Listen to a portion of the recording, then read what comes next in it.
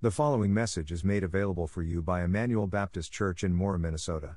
For more information, visit us online at www.emmanuelmora.com. Again, this is what the Holy Spirit writes through Mark's pen. The next day, when they went out from Bethany, he was hungry. Seeing in the distance a fig tree with leaves, he went out to find if there was anything on it. When he came to it, he found nothing but leaves, for it was not the season for figs. He said to it, "May no one ever eat fruit from you again." And his disciples heard it. They came to Jerusalem, and he went into the temple and began to throw out those buying and selling. He overturned the tables and the money changers and the chairs of those selling doves, and would not permit anyone to carry goods through the temple. He was teaching them, "Is it not written that my house shall be called a house of prayer for all nations, but you have made it a den of thieves?" The chief priests and the scribes heard it and started looking for a way to kill him, for they were afraid of him, because the whole crowd was astonished by his teaching. Whenever evening came, they would go out of the city. Early in the morning, as they were passing by, they saw the fig tree withered from the roots up. Then Peter remembered and said to him, "Rabbi, look, the fig tree that you cursed is withered." Jesus replied to them, "Have faith in God. Truly I tell you, if anyone says to this mountain, 'Be lifted up and thrown into the sea,' and does not doubt in his heart, but believes that what he says will happen, it will be done for him. Therefore I tell you, everything you pray and ask for, believe that you have received it, and it will be yours.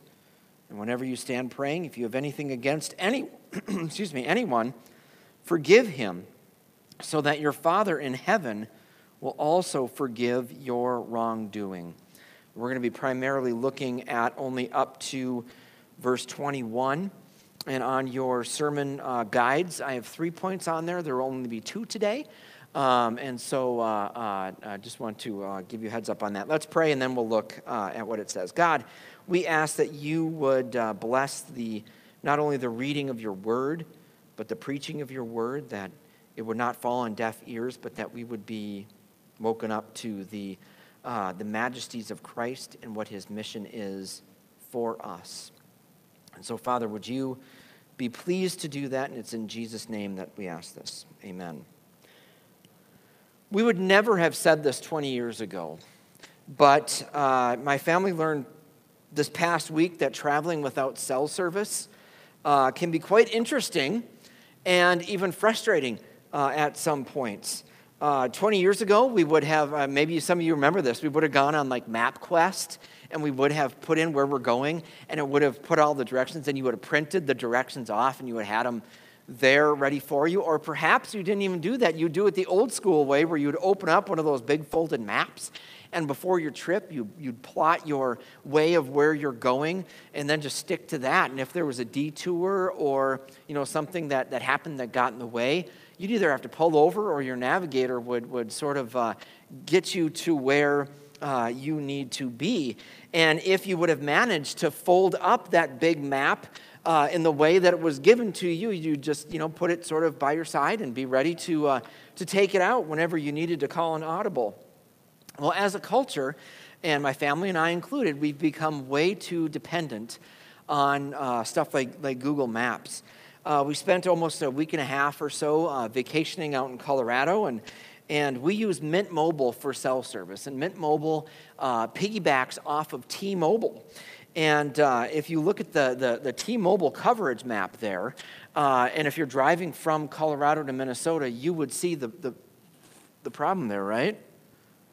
There's a big state in between us that has no service, and that is Nebraska.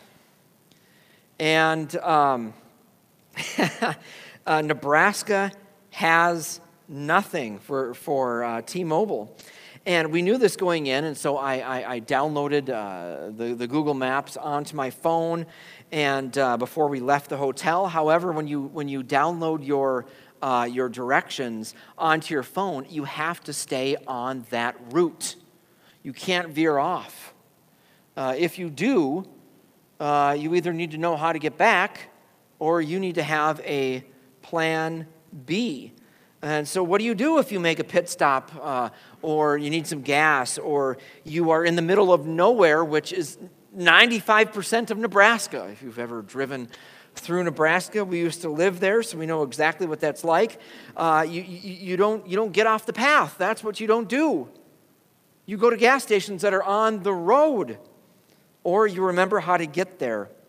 But that's not the way it always goes. There was a specific town that we were trying to get to in order to stop somewhere. But there was a detour as well. And when we finally hit some service, what did Google Maps do? It rerouted me so that we didn't get to the town that we were wanting to go to, but it was making us have a straight path to the beautifully cosmopolitan city of Yankton, South Dakota, where there's Highway 90, which is where we wanted to get to in order to get home, but not the town that we wanted to get to. It all ended up fine, but for a while it wasn't really going according to plan. To believe in Jesus is to be his disciple. To be his disciple, you must follow him. A Christian who is not learning from and growing in obedience to Christ and his word is not a complete Christian. And though that is the case for so many Christians in the church today, they're going through life with no cell service connected to Jesus. They have no paper maps to guide them on the way that they want to go. They figure that they will just get on the road of faith and see wherever the road leads them, and they'll just figure it out as they go. But unfortunately, when we are not following the turn-by-turn navigation that Jesus gives us in his word, we will get rerouted pretty quickly and be going somewhere where we are not wanting to go. One of the major ways in which we get off the downloaded route is when we neglect the mission of God, what he has called us to do. I have been convicted in the last month or two, not just in reading this this passage here, of my failure to be connected to God's mission as well as our church's corporate commitment to the mission of God. And what is that mission?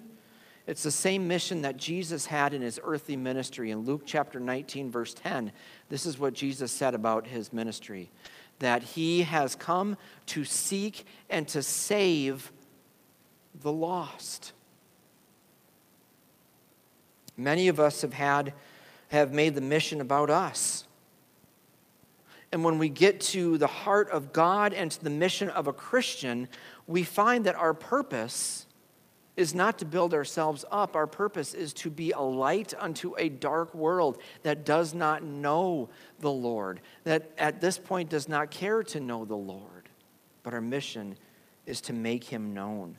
So today we are placing ourselves in ancient Israel's place, who had forgotten to open up the map, who had forgotten to write out directions and follow Jesus by following God's mission in being salt and light in this dark culture and world of ours.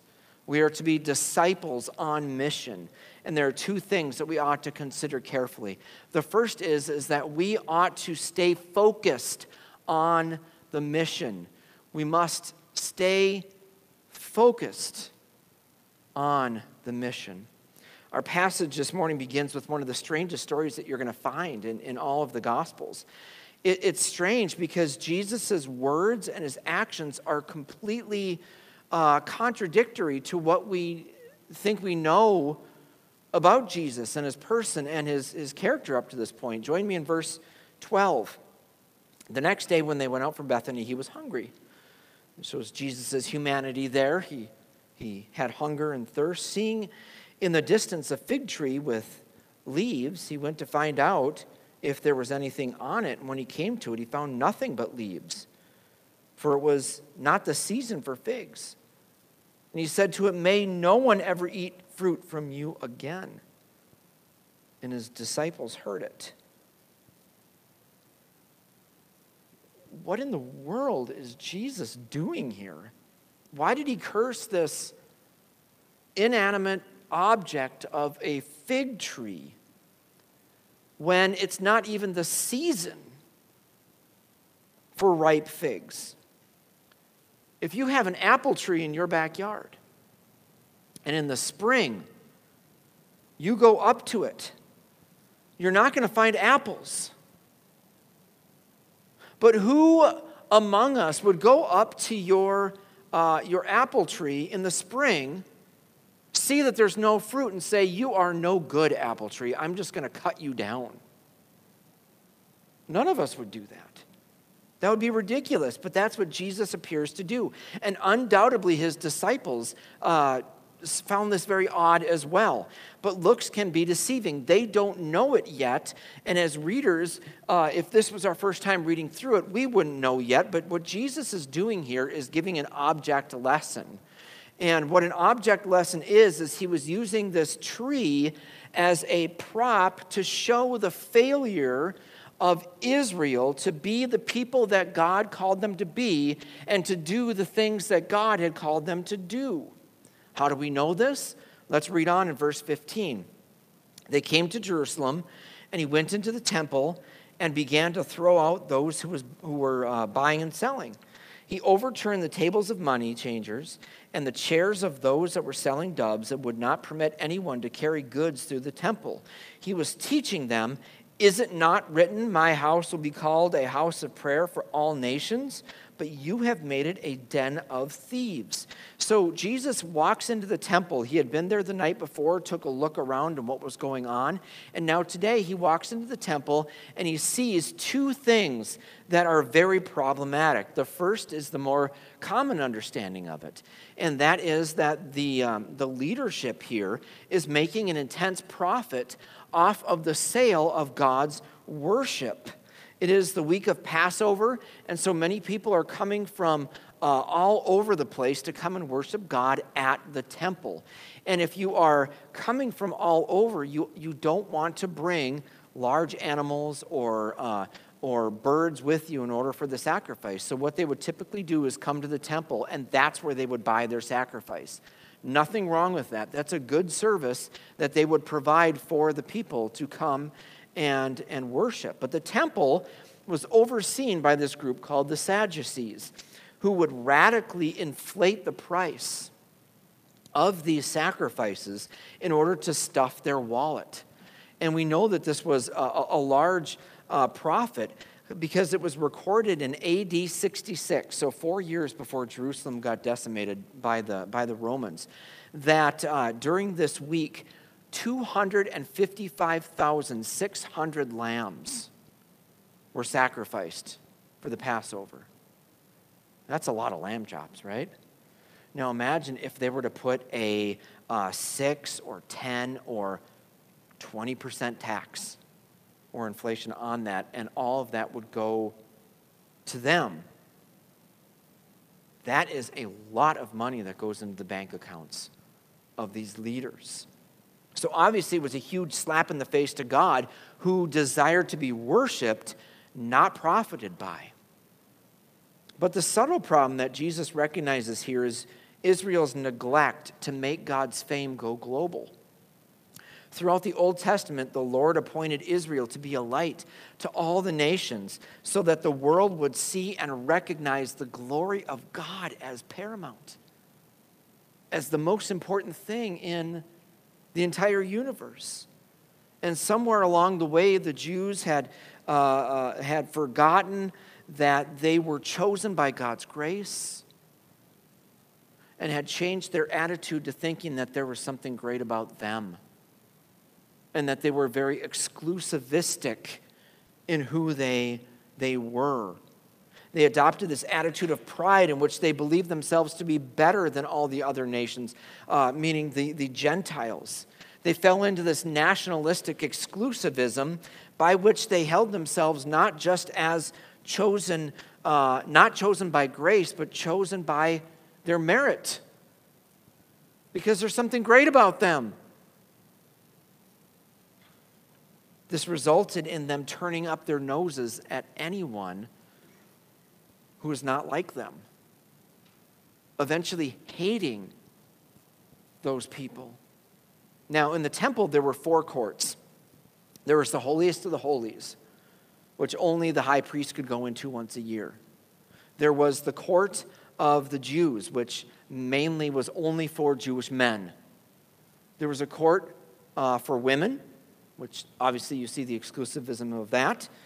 And then there was a court for Gentiles.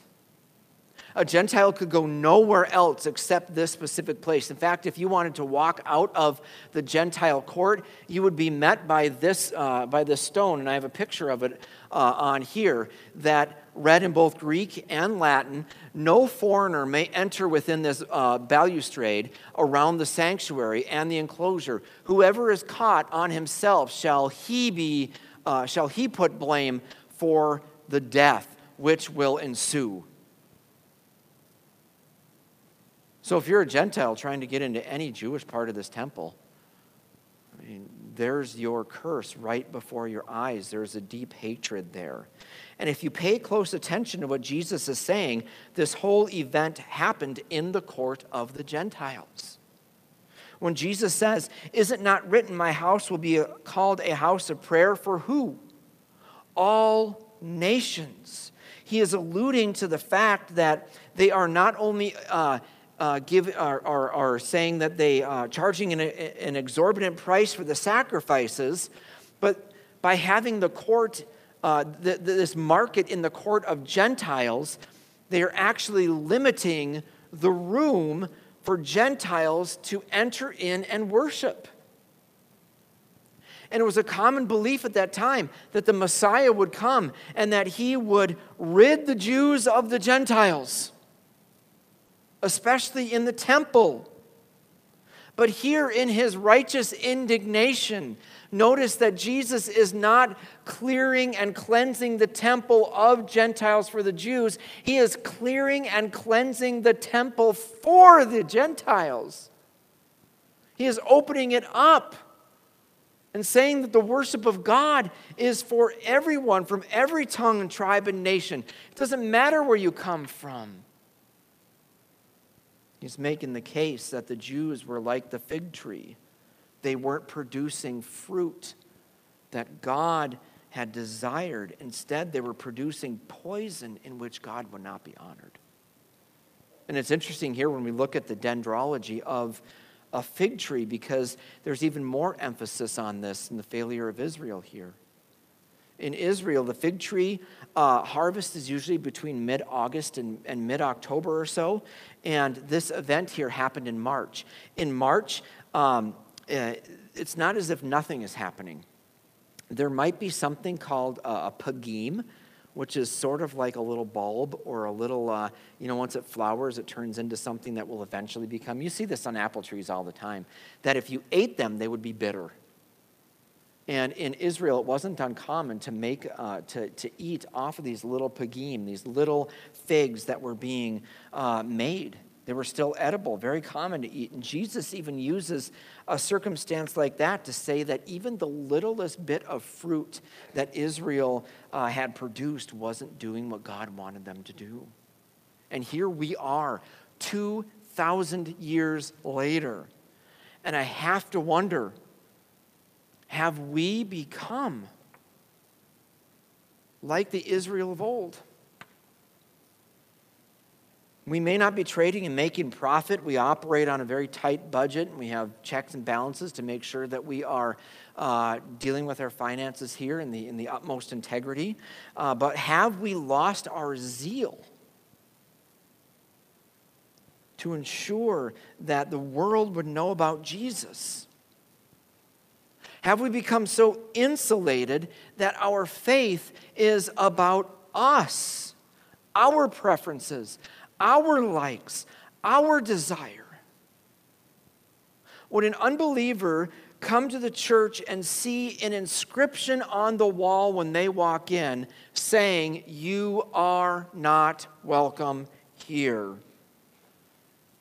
Maybe we don't hate outsiders like what was happening in this day, but have we become apathetic to reaching the lost with the good news of Jesus Christ? What about you personally? And sure, you want your children, your grandchildren to know about Jesus and what he has done to provide freedom from sin. But what about your neighbor? What about your coworker?